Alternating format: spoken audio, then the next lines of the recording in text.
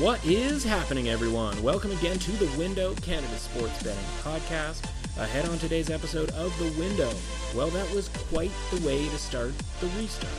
A literally unbelievable weekend in the NHL and a pretty decent showing for us down in the bubble, too.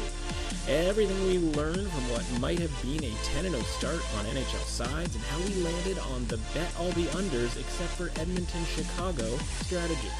Golf stuff, the best Formula 1 bet ever to lose. Then it's Monday's card, some interesting concepts when it comes to value in Game 2, and if you should bet these games at all. Time to head to the window. Let's go.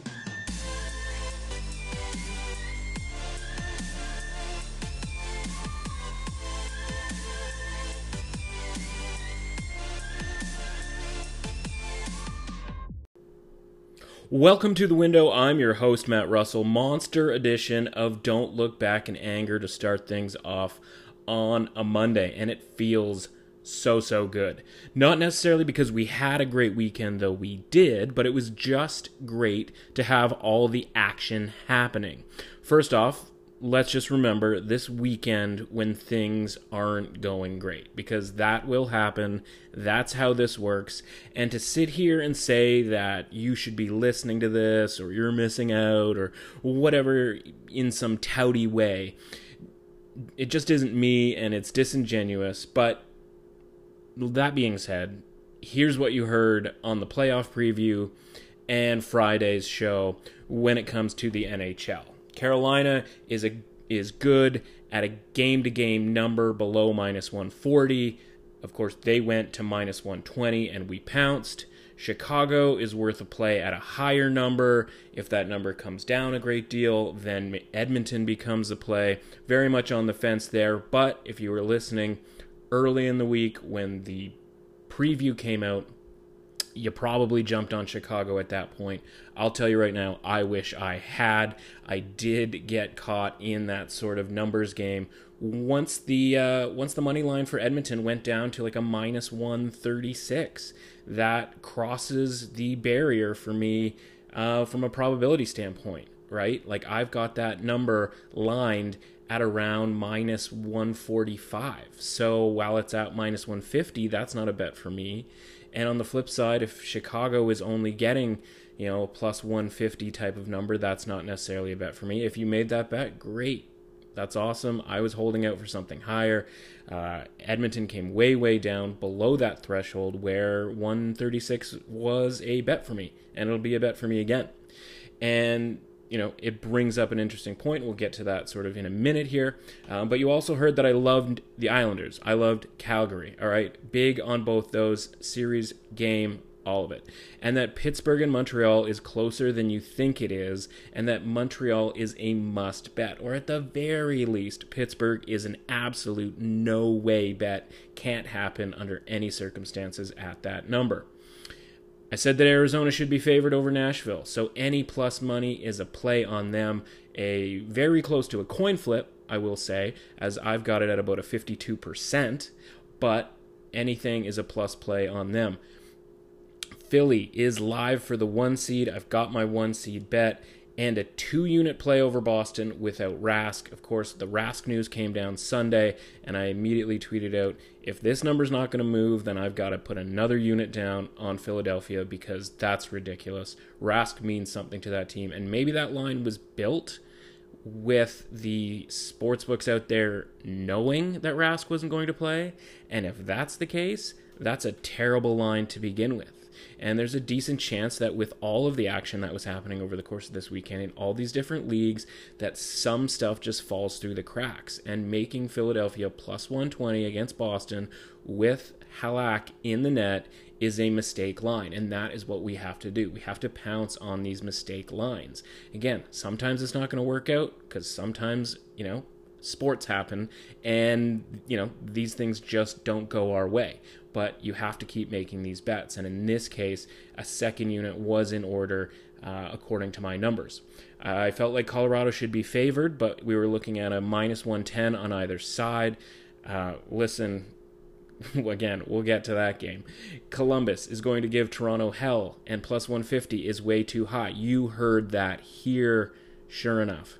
Minnesota Vancouver is a coin flip that wasn't priced that way early on the week. It would eventually be that way, right? So that's the market figuring it out that Minnesota has no business being an underdog necessarily to Vancouver. Maybe a minus 110 on either side. I get that. There's going to be value on all the unders. I believe that's what you heard here, except for Edmonton and Chicago, because we know that's going to be a gong show. We talked about how scoring is difficult when you are not in postseason shape for the intensity of postseason defenses, right? Simply put, your offensive output is based on effort and, just being physically capable of working, right? The work that goes into scoring a goal in the National Hockey League. There's no way that the conditioning level is going to be high enough to compete with where the defense's will be at, right? Sure enough, literally every game went under except for Chicago and Edmonton and except for Nashville and Arizona. Full disclosure, we're taping this right now while Vancouver and Minnesota are still playing because it's the only way this podcast gets to you early enough on Monday. So Minnesota up 2-0 right now. Of course, that's well under the 5.5 goal total. If that stays the same, you can do the math all you want on that. Either way, before even counting the Minnesota-Vancouver game, we're talking about 8-1, 9-0 if you made the early bet on Chicago and didn't get sucked into the low price on Edmonton. How about the totals? Unders go 7-2 with Edmonton and Chicago being one of the overs. So 8-1 in totals with Minnesota and Vancouver still pending. So worst case, 16-2 if you just went letter of the law on what we talked about in the previews. Is that any good? Are we having fun yet? Obviously, there's 6 series bets still out there, but how about those odds now? Plenty of games to go, but at least we might be on the right track here with our analytics-based, along with some other stuff, but our analytics-based handicapping here. So let's get quickly a little bit more specific. Carolina and the Rangers way back on Saturday afternoon. Pretty dominant performance by Carolina that got kind of bogged down by 7 power plays for both sides, right? It's hard to sort of keep that level of dominance 5-on-5 that I think that they would have sort of, it would have shown a little bit more had there been any sort of continuity from a 5-on-5 perspective.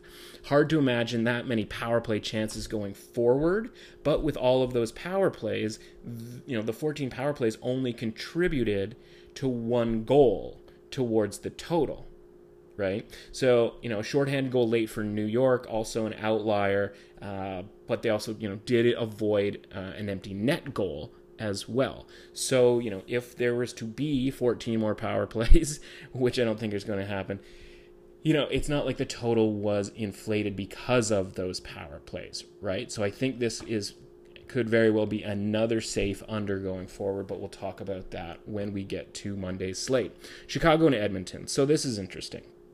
And it brought up a really good conversation, I thought, on Twitter about the concept of, a sort of hindsight after the fact, who was, should have been more favored, less favored. Like Edmonton was too favored in this series, Chicago too much of an underdog.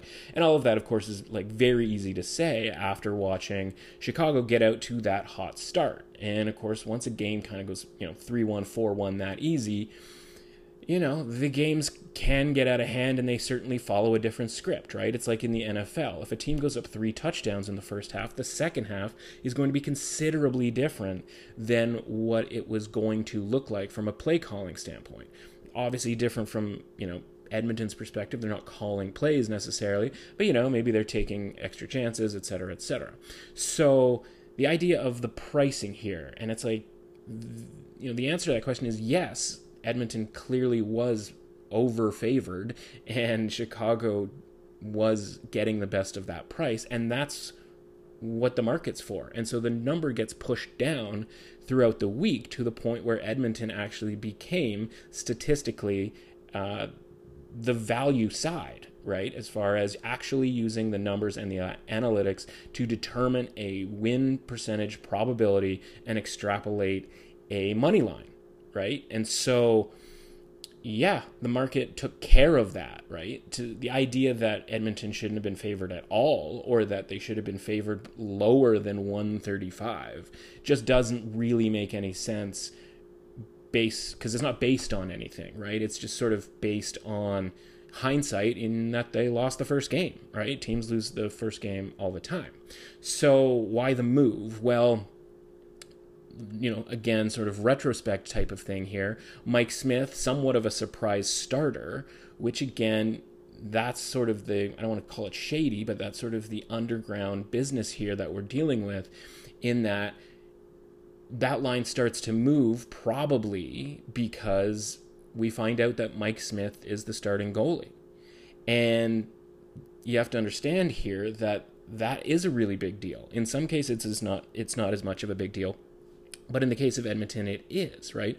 Mike Smith, remember our goaltending metric, GSAA, goals saved above average. Mike Smith, a -7 on the season, right? 7 goals below average this season. That's good for 51st in the entire league. On the flip side, Koskinen, +9, 16th in the entire league. So a terrible decision from Edmonton, and that's what was reflected in that line move, I believe. You could also make the case that, yeah, everybody just got really excited about the possibility of betting on Kane and Taves in the playoffs at a plus, 150 type of a price, and shoved it all the way down to like +1, in the 120s. But you can't tell me that statistically there's anything from the Blackhawks' last 3 seasons, let alone this season, that would tell you that they should be underdogs of that low, right? The number is closer to +150, or at least it should be. So the move gets made because, people like Chicago still, again, haven't won a playoff series in 5 years, haven't been to the playoffs in 3 years.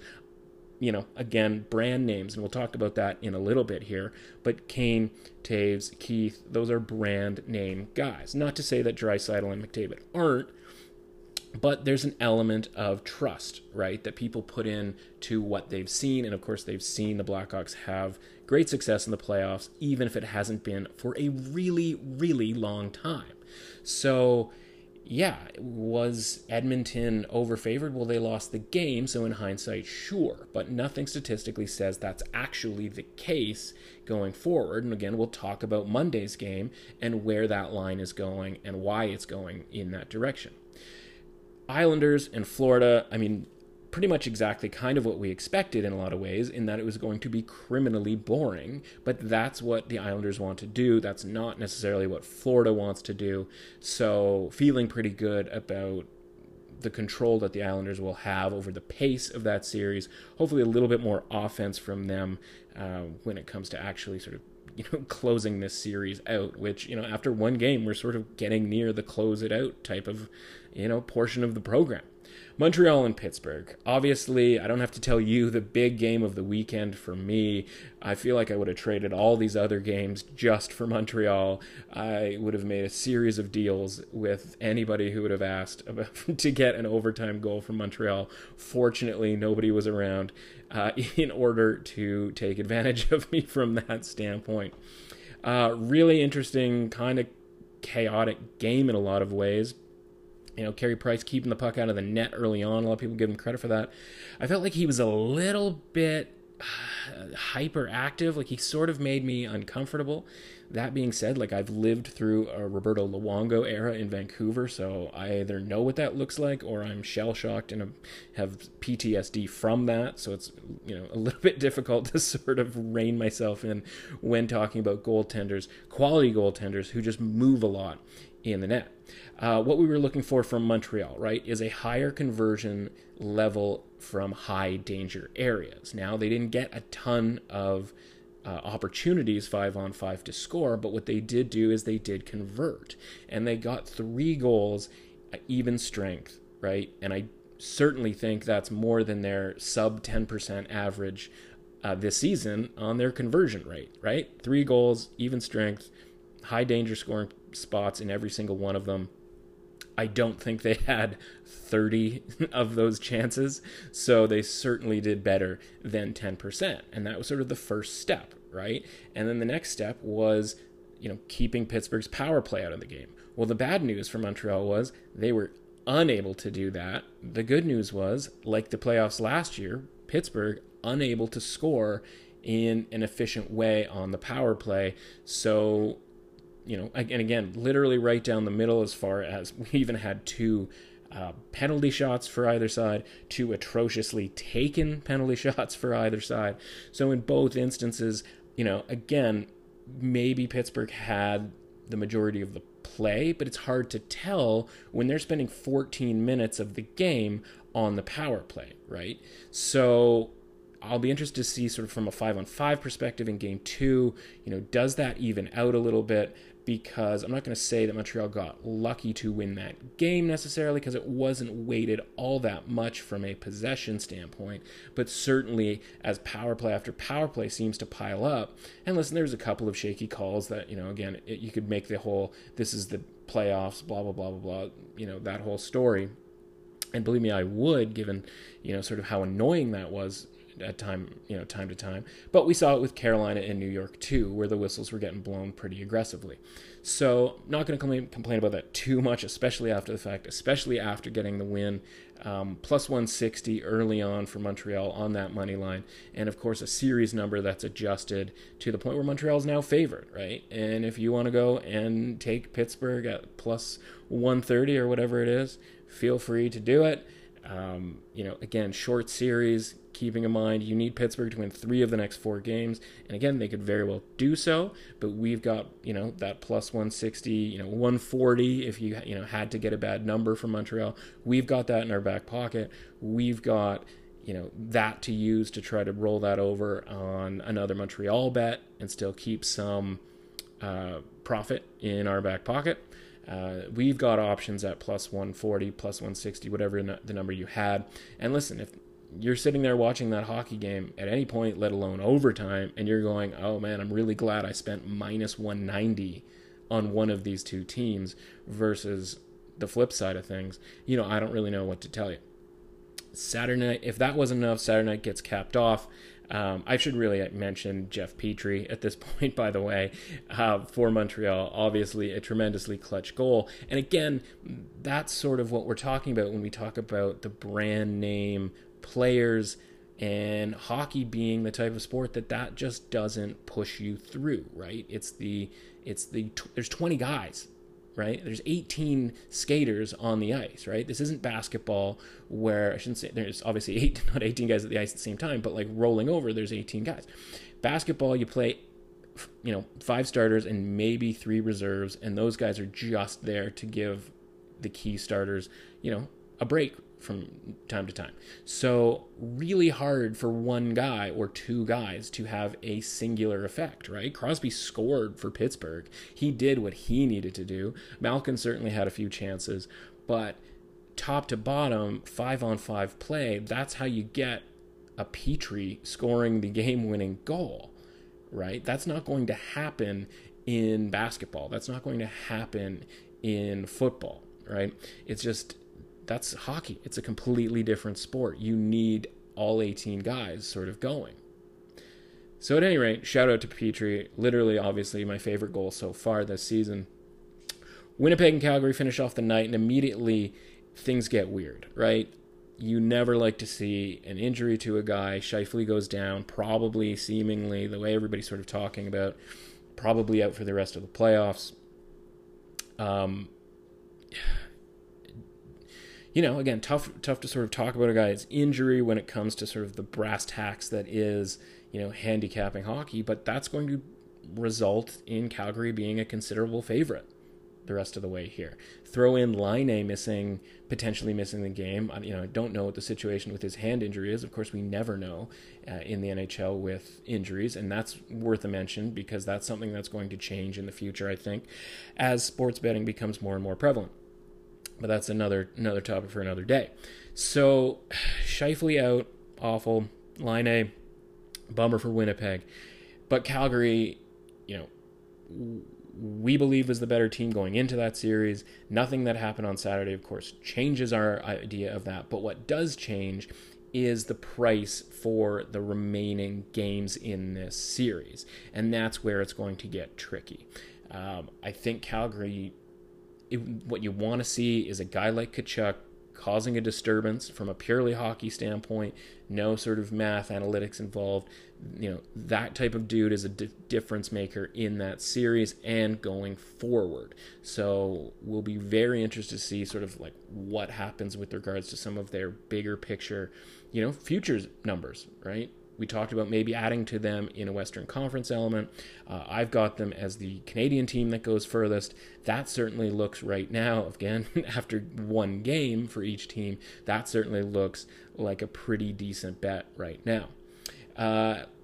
Moving over to Sunday, Arizona plus 120 gets there. And the interesting thing here, and I didn't really get around to it specifically, but there's two series out of the entire 5-game series that are going on where special teams and the matchup in those special teams equates for me to a 1 goal or more advantage over the course of a 5-game series. I talked about how power plays and penalty kills, very rarely are going to make that much of a difference predictably, in a predictive way for a series. And there's two of them. One of them, believe it or not, is Edmonton-Chicago, where Edmonton actually has a full 2 goals over the course of 5 games. They should be 2 goals better in special team scenarios than Chicago. So, obviously a couple of power play goals for Chicago, and that may end up not ringing true. And of course, that would then lead to Edmonton's demise. But the point is that these odds and these stats are getting...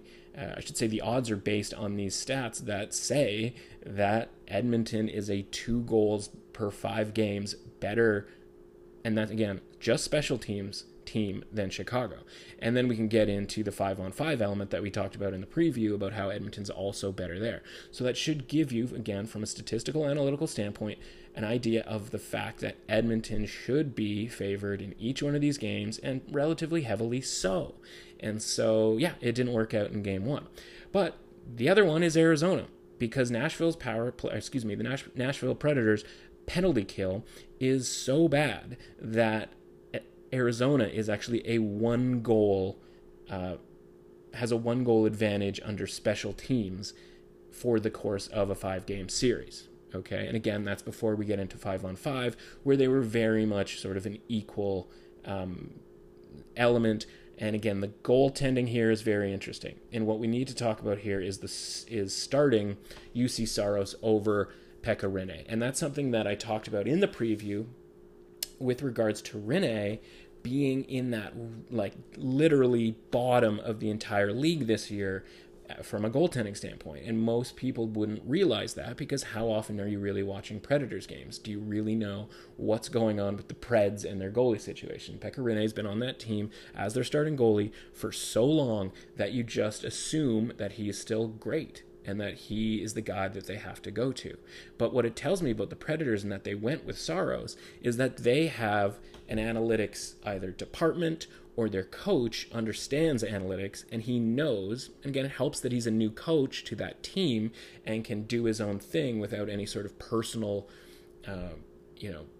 responsibility towards Rinne or relationship with Rinne. He can just make that decision based purely on the numbers, and that's the right decision to make. Now, it didn't work out for them in game 1, but I was certainly terrified as somebody who had Arizona when I found out that Nashville was going with the better goalie, because my handicapping was based on the assumption, again, you should never assume, but that's kind of what we've signed up for here with hockey, is it was based on the assumption that Rinne was going to play and that we were going to have a significant goaltending advantage. Saros being in there makes it much more equal, right? And so again, instead of Arizona being a favorite because they have a, again, 1 goal over 5-game advantage in special teams and a advantage, or at least we thought they were going to have an advantage in net, and then all things else being equal, right? It's not a great edge. It's not, much of one, especially when the price starts coming down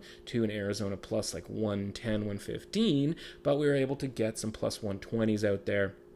Again, potentially because of the news of Nashville going with Saros, right? The sharp money realizes that he is the better goaltender, and that is going to affect the price, and it kept it from getting it down to around a 50-50 level. So as long as we're getting plus 120s going forward, Arizona is certainly a viable bet, going forward, but we also have them to win the series. And we'll sort of talk about some of these teams and some of these games and how things change for us game to game, whether or not we have a series bet sort of backing everything up. Next up, Philadelphia, favorite bet of the day. Rask not in, again, talked about it. Just absolutely wild that Philadelphia could be a plus 120 if Rask isn't in net. Now, Halak isn't a huge drop-off relative to most goalies, but Rask is not most goalies. Rask is the best goaltender in the league by basically every sort of metric you can kind of find, right? Add into the fact that, again, because these aren't qualifying games, these are seeding games, how much could Boston possibly really care about this game? And, why would they push Rask out there if they didn't have to? Now, I don't know what's going on necessarily with Rask. Speculation abounds. If a guy's not feeling well, if somebody's not feeling well this day and age, this year, in the year of 2020, if somebody's not feeling well, there's an obvious sort of initial instinct. I don't necessarily know if that's the case. Maybe he's tweaked something along the way. Who knows? Again, this is hockey and they don't tell you anything. But again, it's not hindsight because I tweeted it out. I have to add a second unit to this play because this just doesn't make any sense. As for the big drama of the afternoon, Colorado and St. Louis, a classic first period, first playoff period where one team gets all the chances, is all over the other team, takes one penalty, and the other team scores, and it's 1-0. And then it's just, is that team going to hang on? And when that team's the St. Louis Blues and Jordan Binnington is doing Jordan Binnington playoff things, it certainly feels like they're going to hang on. Well, Colorado was able to get that tying goal, and of course the buzzer beater heard round the bubble, I guess, the dual bubbles, the hockey world. Nazem Kadri scores with literally, to say he scored with 0.1, I think is actually kind of degrading the buzzer beater a little bit. I think it was actually 0.05, right? Because at 0.1, the puck was sort of crossing the line. Again, logic would tell you that you have to measure from sort of where the front of that sort of blurred line of the puck is, because that's where it got to at 0.1. It would also tell you, and this is probably why they decided to call it, make it official and call it a goal, it would tell you that if it's 0.1 while it's crossing the line and it's 0 and it's already at the back of the net, that at 0.05, it was probably in the net, right? So again, and I tweeted this out, listen, we're going to have some bad beats here. We have some bad beats all the time. We have some close losses. We have some absurd stuff happening. We take whatever we can get, right? And this wasn't, again, we talk about bad beats and how if both teams are trying to win and they're scoring, whether it's home runs or goals or touchdowns, and they're trying to score because they're trying to win the game, that, you're going to have to go a long way before you call that a bad beat. But that being said, buzzer beater, we're literally talking about things that could go either way. In this case, a game that was lined that appropriately, that the game would go either way, and we just happened to pick the right side. Now, do I feel like we picked the right side because of the run of play? I do, right? I think Colorado was full value for the win. If you had said, if you hadn't shown the goal from St. Louis and you had just shown literally all other the other 19 minutes and 55 seconds from the first period, you wouldn't think that St. Louis had the lead there, right? So, I will take credit from a handicapping standpoint in that I felt like Colorado was the better team and their goaltending held up, which, it's in some cases might be considered, a concern down the way. I'm not even sure that they started the best goalie on their team necessarily. Grubauer, about a 6.5 altogether in GSAA, whereas Franceuse is 13, right? So we're talking about top 6 in the entire league for Franceuse. And, at 34 games played, that's certainly enough that you would think he might have earned the spot in net. So again, another situation in net where it really, really matters. And in some cases, it doesn't seem like it should, but it does way more than you'd think. And, I talked about Pittsburgh and Montreal, and Matt Murray played a very good game. That being said, he's not statistically the best goaltender on that team. From an analytics standpoint, as of today, he's just not. But Pittsburgh feels the need that they have to go with Matt Murray, and I completely respect that decision. And it's been the case where you've had, Edmonton going with the veteran goaltender. That didn't work out, and that was, just a gross decision when it comes to an analytics-based. If we analyze it from analytics, that's a terrible decision, right? Same sort of deal, but in the opposite, of course, we talked about with Nashville. And we'll get to Vegas on Monday, who have an interesting decision that they've made as well. So, it worked out for Colorado. I was a little worried about that too. And so, you're going through the day going, okay, these different teams are making these goaltending decisions.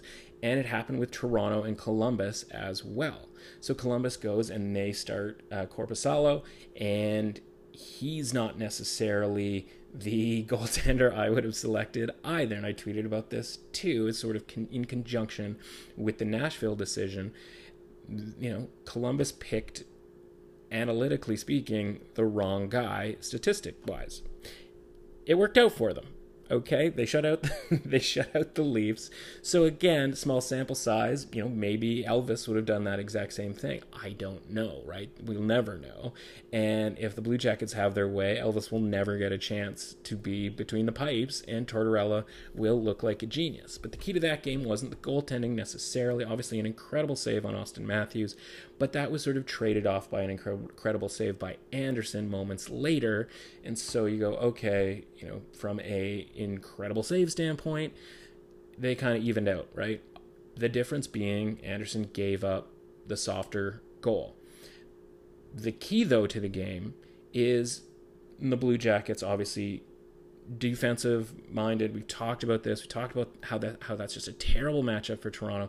They want to play 6-5 games. They want to play games. They'd love to be in a game that had 7 power plays for each team, but Columbus is not going to do that. The power play totals were 2 for Columbus and 1 for Toronto. If you're going to be a team that costs me $1.50, minus 150 to back you, because, right, your price is that because you accumulated your record by scoring goals and having a good power play, you need to create penalties and create power plays. And if you can't do that, you are useless to us relative to the price. You may win a few games, but it is going to cost you long term if you are spending $1.50 minus 150 for $1 on that team, and they can't get that done. And it is not a surprise that Columbus would lock them up like that, right? Who could possibly be surprised by that? So, going forward, again, we have series price on them, and I don't really see any reason why we wouldn't keep going with Columbus on a game-to-game basis. As for Vancouver and Minnesota here, Markstrom in net for Vancouver, standing on his head by and large. Feel like he's making the sort of more impressive saves, but the problem is that's because Minnesota is a better team 5-on-5 than Vancouver is, and that's exactly what we talked about in the preview early last week. And again, bearing out on the ice, right? What we're doing with these analytics is that we're trying to meld the stats and the eye test, right? It's not that we're sort of trying to trick anybody or sort of go against the grain here with what people think.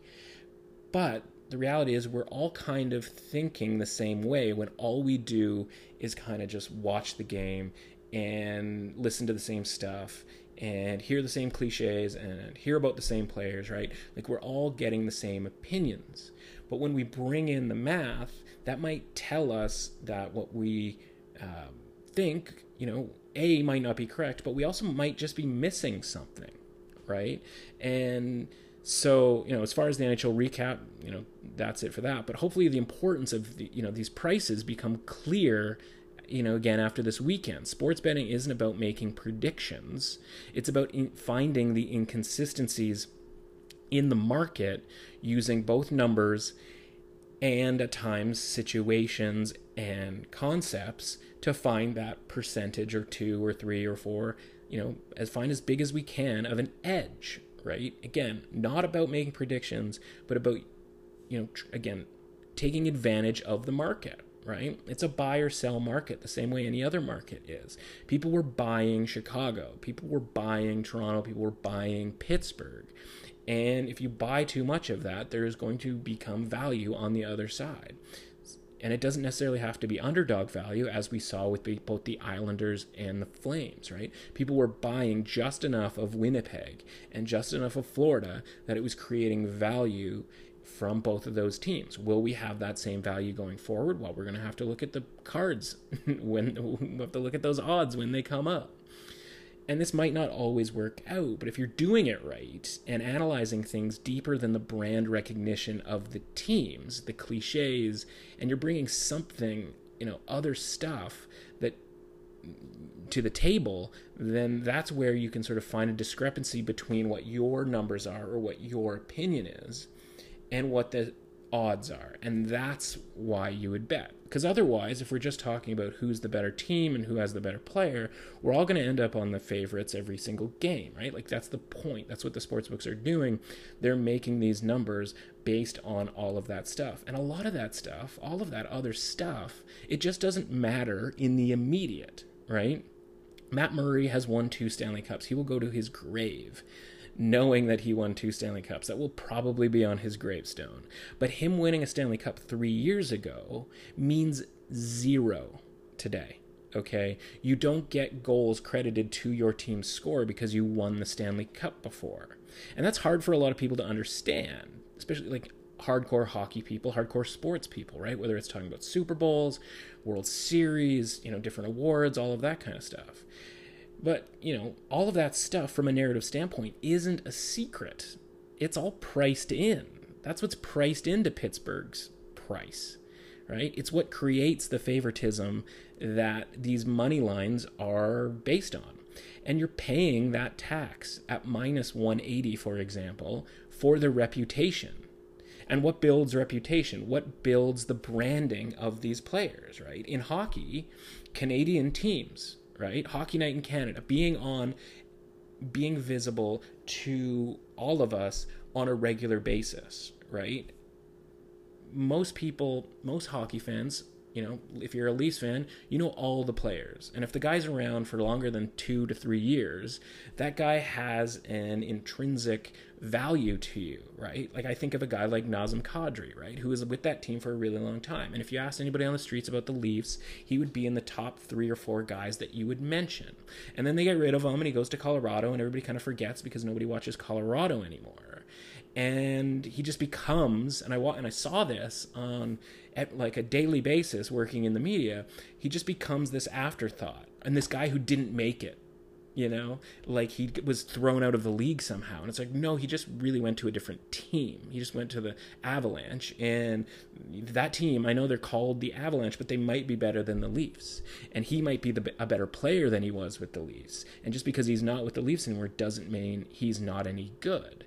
Right? But when you're on the Canadian team and you're seeing these guys every week, and again, you might be a Leafs fan, but you might stay up every Saturday to watch the combination of Canucks, Flames, and Oilers, that rotating combination that seems to play each other every week, you get to know those guys, right? And so those guys become more famous. So a Johnny Gaudreau becomes more famous, in Canada than even potentially a guy like Philip Forsberg, for instance. Now, Forsberg went to a Stanley Cup, and that's another category, right? Getting to a Stanley Cup, because that gets you viewed as well.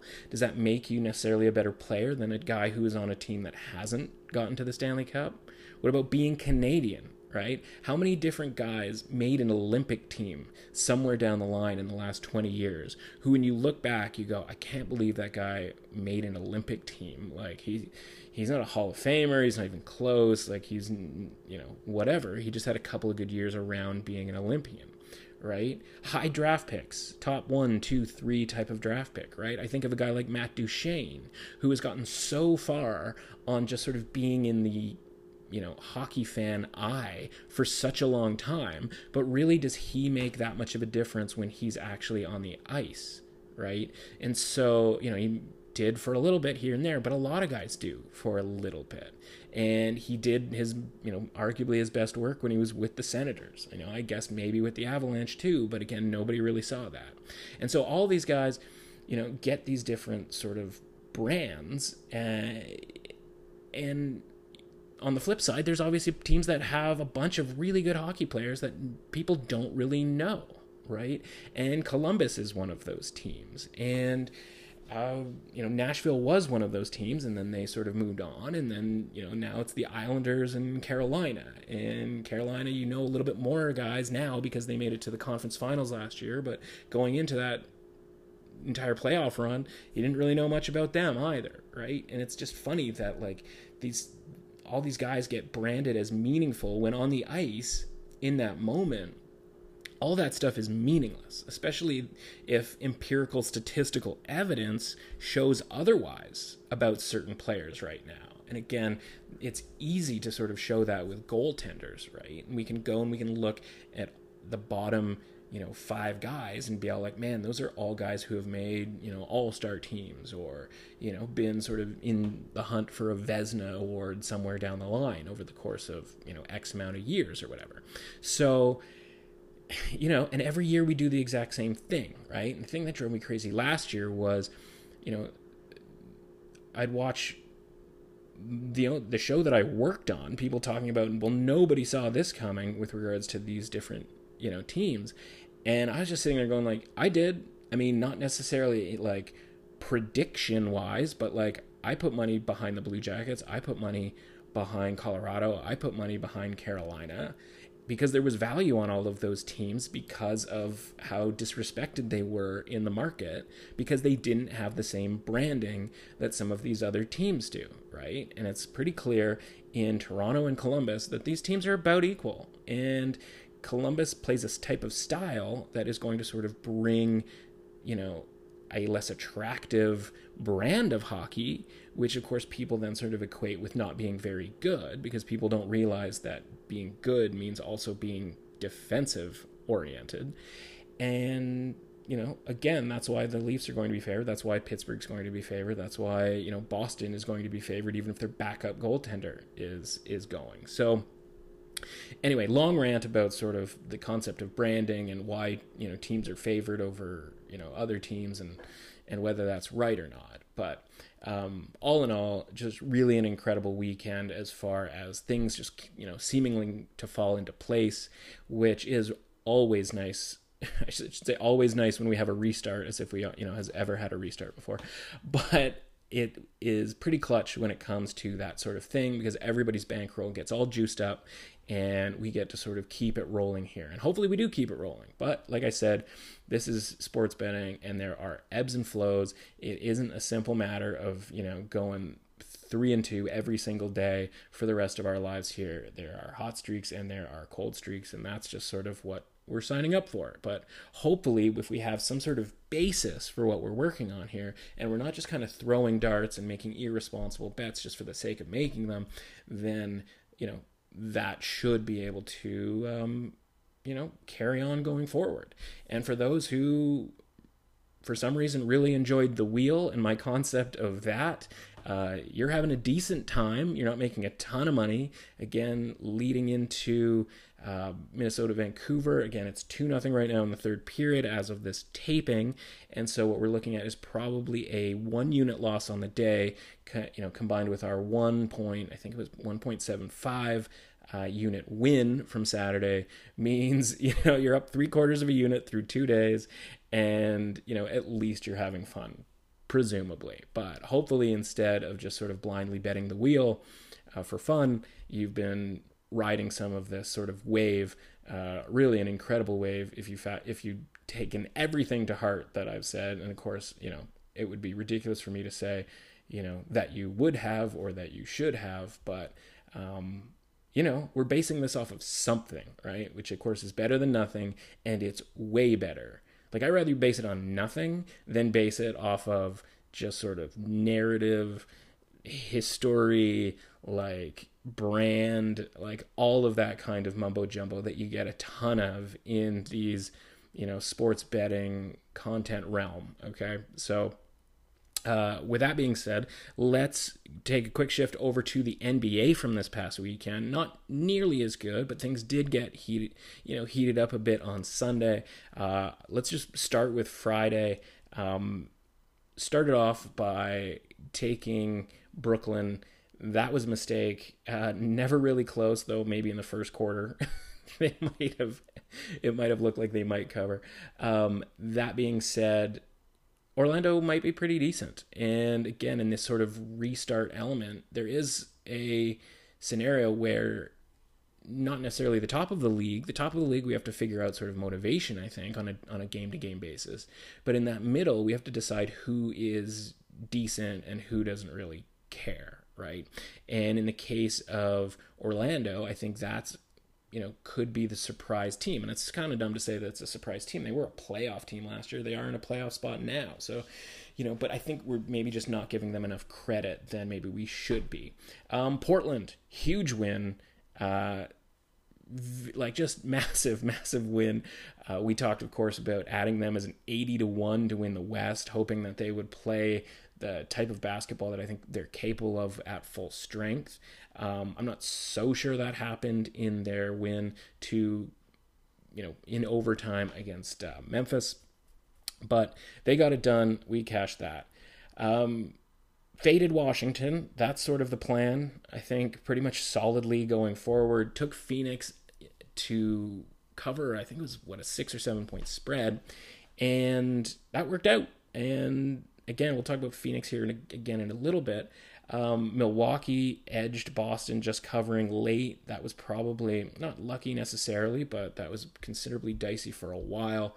And then we had the bad beat. That was Dallas and Houston. I think there was some stat that I saw and I sort of tweeted a response to, that teams who were up 7 with the amount of time that was left when Dallas was up 7 were 702 basically. So just a criminal, epic failure from Dallas at the end there. Of course, the free throw miss, the intentional free throw miss, and they get and Houston gets the offensive rebound, and then that forces overtime, and what's going to happen at that point. So just a brutal one there, where we thought we might go 4-1 on Friday, and that of course turns into 3-2. As for Saturday, started off with really just one of the worst bets I think I've ever made in my entire life. Denver plus 2.5 ends up moving to 4 when Jamal Murray gets ruled out, and of course they were already without Gary Harris and basically their entire backcourt, and just were never in the mix at that point. Denver might be on the fade list here going forward as a team that's sort of content to be sort of in that middle of the pack of the West, knowing that they're probably not going to move up and that moving down isn't necessarily going to hurt them all that much. But that was saved shortly thereafter by a great bet with Oklahoma City. I think that's a team that we need to watch out for from a bet on standpoint. They look great. I think they got a ton of dudes that are ready to play in this restart. New Orleans fails again. Obviously, blowing the game to Utah was one thing, but at least they had the lead for most of that game. Thought they would come out a little bit better. They get absolutely embarrassed. That, and again, a lot of people are talking about this on social media on Saturday, but the NBA really did go out of their way to get New Orleans into this tournament, so to speak, and they aren't doing anything to take advantage of that. But that helps us for Portland as well. So, again, we'll sort of take the glass half full approach on that one. We talked about Philly, the Sixers, betting on Philly because of the adjustments that they were making, right? That it was a potential buy low opportunity on a team that saw what they were doing wrong or saw what they could improve on and made a change to, fix that. Well, I don't think that worked. And now they're the team that made an adjustment and it didn't work. And they either have to stay with that adjustment and like maybe make some minor tweaks or whatever, or they have to adjust back. And I think in either case, they could be in some considerable trouble, right? And a team that's just not necessarily deep enough that you can consider them on the upper echelon of the Eastern Conference. Moving to Sunday, I should mention, actually, I forgot about the quote-unquote best part. The Toronto Raptors, money line, plus 125 against the Lakers. And here's the thing with that. The sportsbooks will tell you that there's no such thing as a sucker line. That being said, putting the Lakers at minus 2.5 for that game is about as sucker line as you can possibly do, right? Especially after watching them against the Clippers. The line there was 4.5, 5 even. To say that people wouldn't jump all over the Lakers at minus 2.5 and that they were trying to get sort of an even action scenario there would be disingenuous on their part, right? They were clearly looking to take Laker action and needed to set a line low enough that they could do so. And I think they suckered a lot of people into taking that Lakers spread as low as it was, not realizing, the bettors not realizing that the Raptors are, of course, still a very good team and would take advantage of a team that wasn't necessarily humming on, all cylinders. And I think that sort of sloppy game that they played with the Clippers was indicative of a team that still has to figure out a lot of stuff with regards to their new guys. And it's weird to say that because it's we're still in the same season, but the Lakers do have a lot of new players that they're putting together. And it's a lot of guys who have worked with LeBron before, but, again, not necessarily under this circumstance. And, every team is different. So the Lakers could be a fade, obviously 0-2 so far against the spread. So, we'll see where the lines go with that sort of thing going forward. And then, from a Raptors standpoint, exactly what you expect out of the Raptors at this point, right? A professional performance with solid defense and, giving themselves a chance to win if the other team, isn't sort of offensively, cogent, isn't a team that's sort of gelling just yet. As for Sunday, went back to the well with fading the Wizards, and that involved betting on Brooklyn, which, again, that's how bad I think the Wizards are with this roster. Wizards, give them credit. They worked as hard as they could, made it interesting, but Brooklyn pulled away at the end. I got to tell you, I watched next to none of this game, and I don't feel guilty about that. Portland covers by the hook. That was my other thing, right? If you saw the tweet, I said, we're doing a thing. It's fade Washington and bet on Portland and then sort of see where we end up going wrong. In this case, it looked for all the world like we were going to go wrong with Portland as they were down 24 points in the second half, I believe it was, maybe late in the second quarter. And they come all the way back. They even take the lead. In a lot of ways, they were sort of unlucky to maybe get the win. That being said, a bit lucky in end-of-game shenanigans. A questionable backcourt call, a missed free throw, of course, and we get there by the hook with Portland. So I took that and I said, you know what, let's take those, net 2 units and let's spread those across Houston +5 and Phoenix +6. And sure enough, both of those teams end up winning outright. So from a Western Conference standpoint, again, Phoenix beat Dallas. That, again, I was happy to take Phoenix because I think that they might be the sort of surprise-ish team in the West. Now, is that going to result in them sort of running the table here and getting into that 8-9 game? Probably not. But until they get eliminated, I think we're going to get full value for their effort. And they have a guy in Booker who can fill it up, which is a lot more than I can say for a lot of other teams in that sort of outside looking in realm. As for Houston, exactly what you expect from them, just bombing away from threes. They hit just enough that, and especially late, that they were able to just get past Milwaukee, who, under a minute to go did sort of seem like they might cover that number. And but yeah, Houston makes the shots, and that's every game with Houston, right? If they make the shots, they'll cover, they'll win. If they don't, they don't. And so, that's what you sign up for when you're betting on Houston. and it could be a half to half situation. So yeah, long story short, we end up sweeping Sunday 4-0 in the NBA. So after sort of a split start with a 3-2 Friday, a 2-3 Saturday that at least had a plus 125 money line in there that sort of mitigated the damage. 4-0 Sunday works out great for our purposes. As for the rest of the story, I just wanted to clean up a couple of different things here in all of the other sports. PGA, Brendan Todd, same issues as earlier this season trying to close out a tournament. You could see that one coming from a mile away. I think I tweeted out it might have been even Friday, but certainly Saturday, how far down the leaderboard do you have to go before you find a guy who you believe can win, right? Ben An, not a guy I believe is going to win on that stage. They talked about a story of him feeling less pressure because there wasn't big crowds in these big events, and it just felt like a practice round.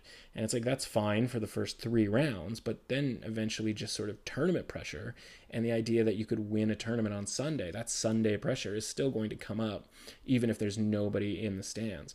Ricky, we've been down this road with Ricky, right? So then it kind of got to a point in the leaderboard with Brooks and JT. And of course, sure enough, and it's cliche to say it, and it's sort of lazy, but at the same time, you just go, that's why Brooks Koepka is Brooks Koepka, that's why JT is JT, and that's why those other guys are those other guys. Because on Sunday, if those other 2 are in the hunt, they can make the push and shoot a 66, a 67 to be there at the end. Now, it didn't work out for Brooks, of course, but JT did just enough, and that's why those guys are major champions. That's why those guys have won a ton of events, and that's why those other guys haven't. Big fan of Ryan Palmer. He has a big round to get into the top 20, and on the flip side, my boy Christian Bezuidenhout absolutely chokes away a top 20. He was 2 shots clear, and then double bogeys the last hole to land exactly on T20, where he has to end up splitting with 5 other guys. And he was a plus 400, as was Palmer. So we cashed the plus 400 with Palmer in the top 20. We cashed JT plus 850. I hope you caught that on Twitter. And Bezuidenhout basically just pushes because he can't get a measly bogey on the 18th hole, especially after making a couple of birdies down the stretch too. And so really just a bummer. Also bet on the Barracuda, speaking of PGA. 2-2 in top 20s at the Barracuda. Profitable tournament there, even if Emiliano Grillo couldn't get anything going Sunday in the last pairing for that win. But he finishes top 20, as does, and I called him sort of my favorite play of the weekend, Seamus Power, the Irishman. He goes in for plus 400, I believe, for a top 20. Not a ton in the way of baseball this weekend for obvious reasons. What a disaster this is turning out to be. I shouldn't say even a disaster. It's just a mess. And I get it. It's understandable. But we're changing rules even more so. 7-inning double headers. Games are getting postponed. It's really, it should be easier because there's less games, but it's harder to handicap all this stuff. It doesn't help that we have all these other games to deal with. So I only made really one bet in baseball, and it was Minnesota, and they shut out Cleveland on Saturday, I believe it was. And I didn't watch 1 second of that game. So fortunately, that game was, an easy win. My best bet of the entire weekend, and it didn't win, came from Formula One. Best bet of the entire weekend. Carlos Sainz, okay? I found group betting in Formula One. Same sort of setup as golf, only they put, obviously different guys into different groups. Carlos Sainz was plus 400. He was the 3rd choice in a group where he had 2 guys ahead of him. He was literally ahead of those guys by the end of the first lap. I talked about Max Verstappen jumping into 3rd place on the first lap 2 weeks ago and then carrying on to the podium. Sainz was literally ahead of all 3 of those guys for 57 of the 58 laps. Wild last lap, and this happened to more than just Carlos Sainz. Guys' tires were just flying off their wheels, and it happened to Sainz with about a half of a lap to go, and he ended up finishing, I think, pretty much dead last. But it happened to Valtteri Bottas, it happened to Lewis Hamilton. He ended up finishing the race on 3 tires, barely hanging on. It was a wild race. Formula One.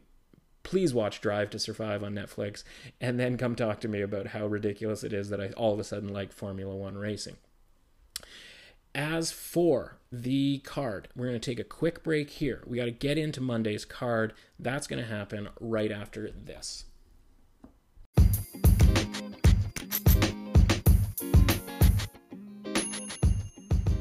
Okay, quick shout out to my guy Neil over at Hundo P Productions. If you're on Twitter, Facebook, I think it was even on LinkedIn, you probably saw the Sweet Teas videos that he created for my interview with Chad Millman.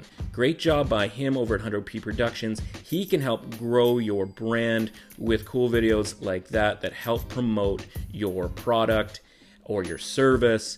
Contact him over at Hundo P Productions to help boost your brand and get the next level of video marketing. www.hundopproductions.com or at HundoPprod on Instagram. Don't just post, inspire.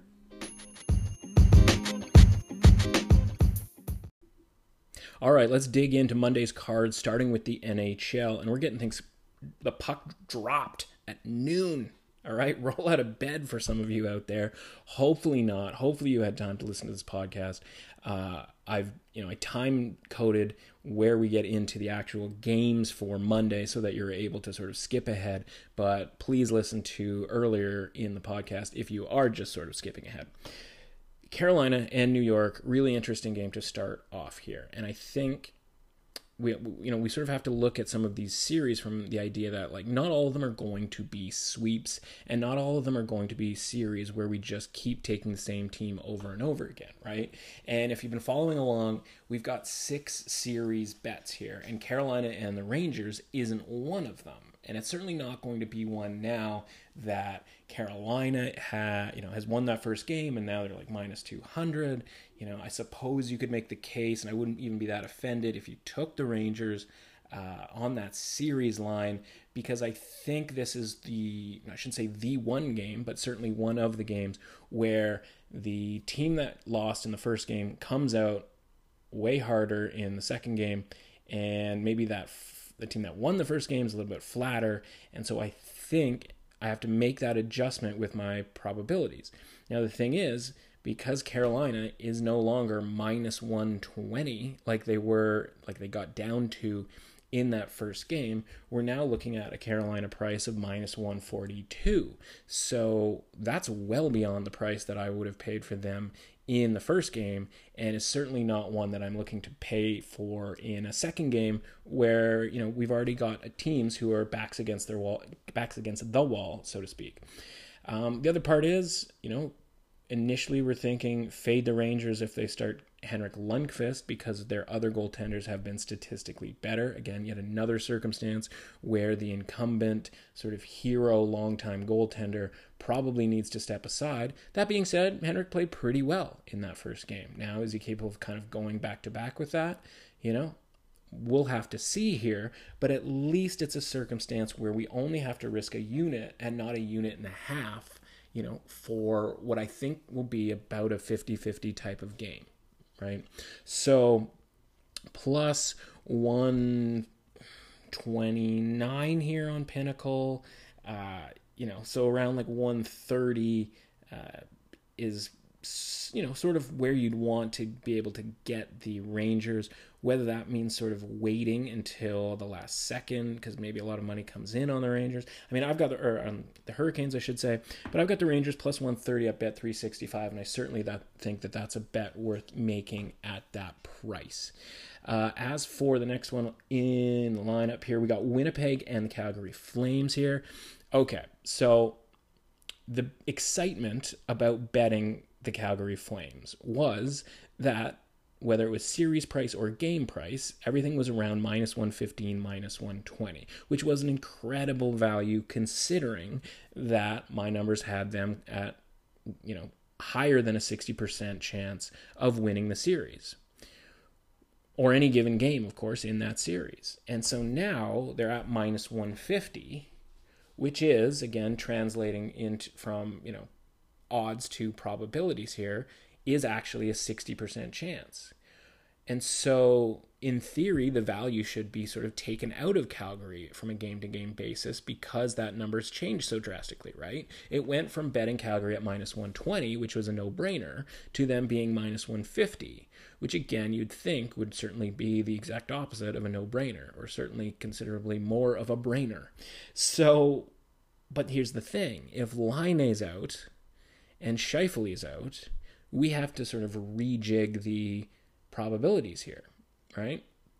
And so it's, minus 120, of course, would be absurd. There's no way we would get minus 120 with those two guys out. That's why it's minus 150. But is that still enough of an adjustment given that those two guys are out and given what we saw from Calgary in that first game, and that they are getting, they do have Tkachuk getting under guys' skin, right? Same thing with Bennett, right? They're able to generate some offense 5-on-5 that we hope that they would against a Winnipeg team that, gave up a lot of chances 5-on-5.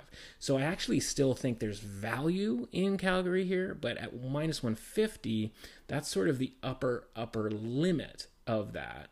Whereas, if it got any higher than that, like, again, my sort of thing is, okay, any two hockey teams that are even involved in this have at least a 1 in 3 chance of winning a game, right? Even if that team is injured. Now, when you factor in injuries, things get a lot shakier as far as trying to handicap and figuring out just how much, right? But I don't think the adjustment has been made high enough on Calgary here, and I think minus 150 or anything lower than that is actually a pretty decent price. And so there's a minus 148 at Pinnacle.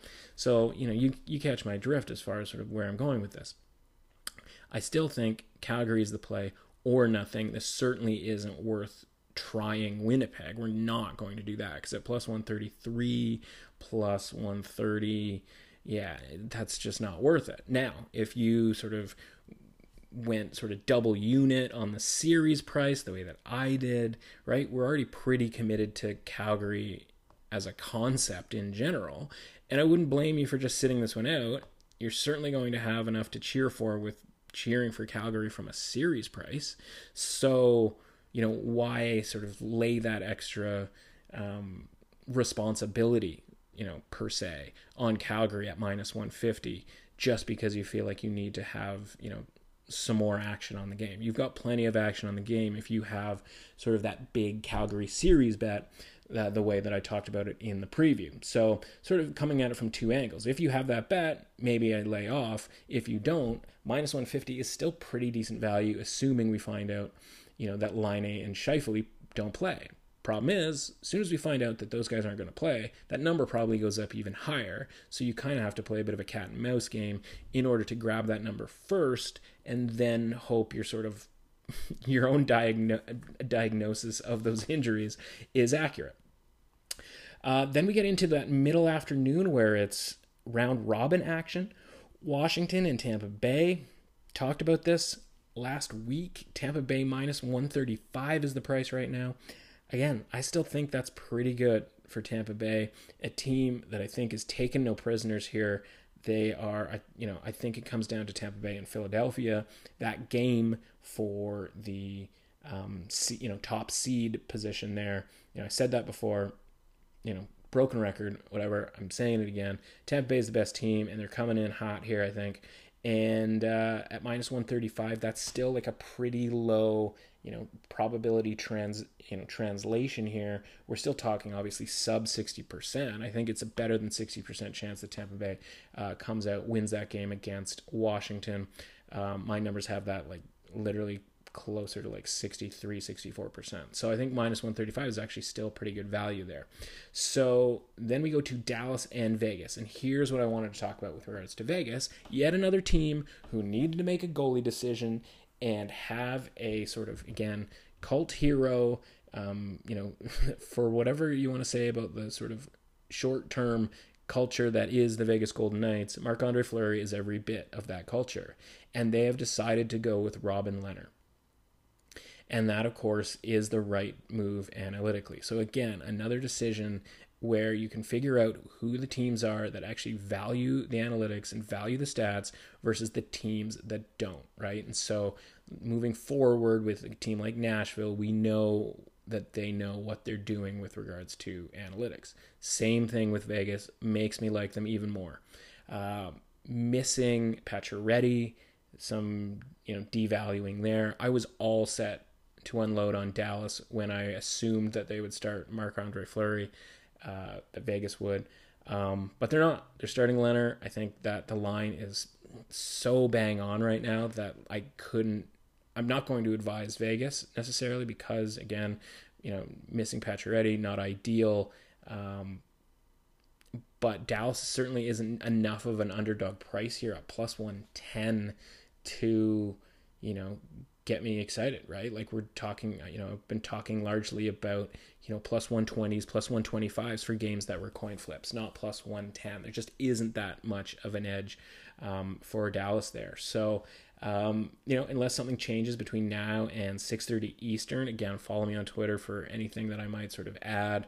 Or, if a line moves, right? Like what if it does? What if Dallas goes up to plus 120?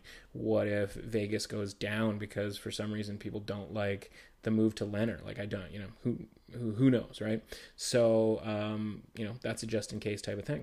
Montreal and Pittsburgh, this is sort of the underdog version of the Calgary series, right?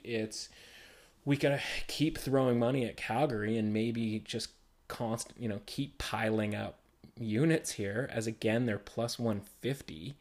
That number is plus 150 again. It's similar sort of deal that we're going to get to in a bit here with Edmonton, actually literally the very next game, whereas you've got a team who, obviously Pittsburgh lost the first game. Nobody thinks they're going to lose 2 in a row. Well, the bad news for the people who think that is they don't need to lose 2 in a row. They only need to lose 1 in a row, right? They only need to lose tomorrow night.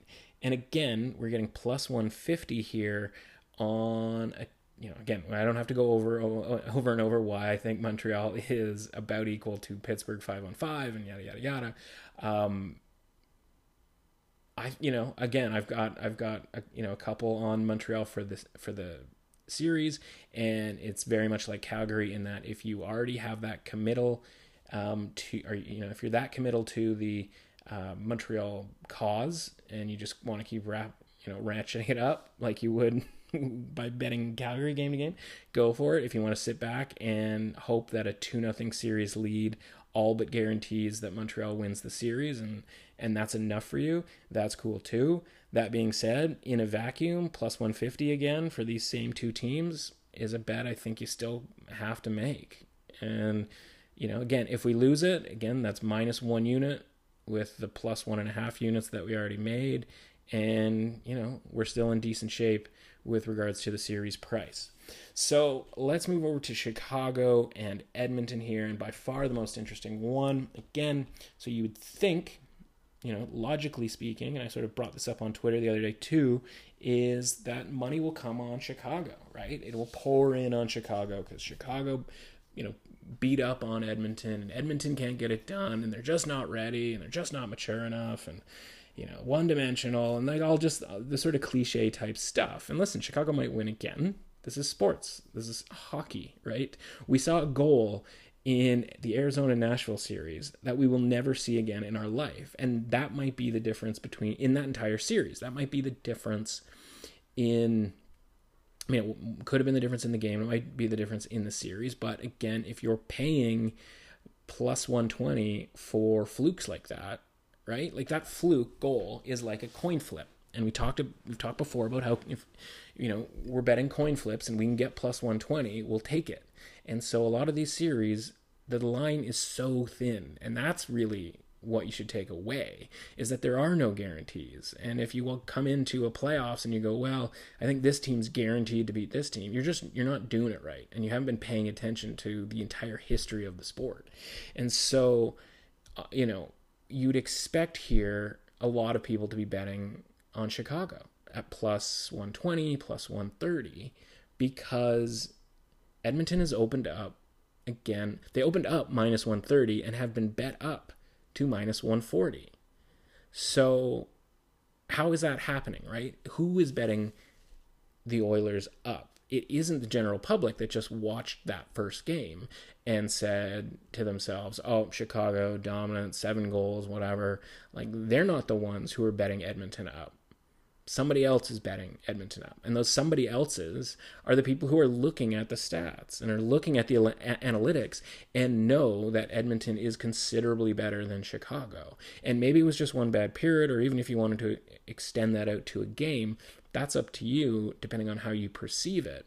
But I'm just telling you what's happening out here. And what's happening out here is that enough money, not people betting, but enough money is coming in on Edmonton that it's moved their number higher.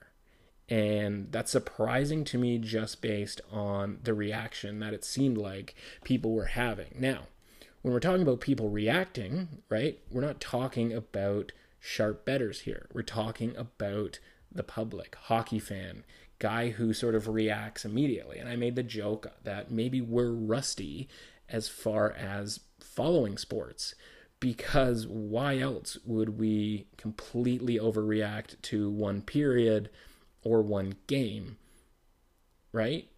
But it might be because we just haven't done this in a while. And so if you have sort of the common fan thinking Edmonton's toast, Chicago's got this, blah, blah, blah, but you have the sports bettor putting up their money on Edmonton, who would you rather be with in this circumstance, right? And I realize that it's, after watching that, it's a tough bet to make, especially paying that tax at minus 140 for Edmonton.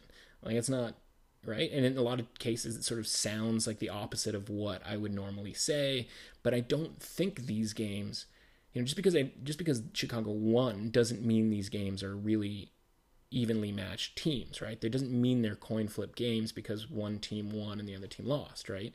You could make the case right back to me that Montreal and Pittsburgh isn't a coin flip game because Montreal won, and I would agree with you.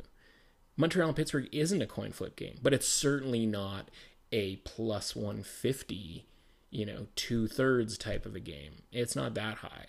And so I think, so that's what's happening with this Chicago Edmonton market. So it's a matter of following the money here, sort of holding your nose and expecting Edmonton to bounce back.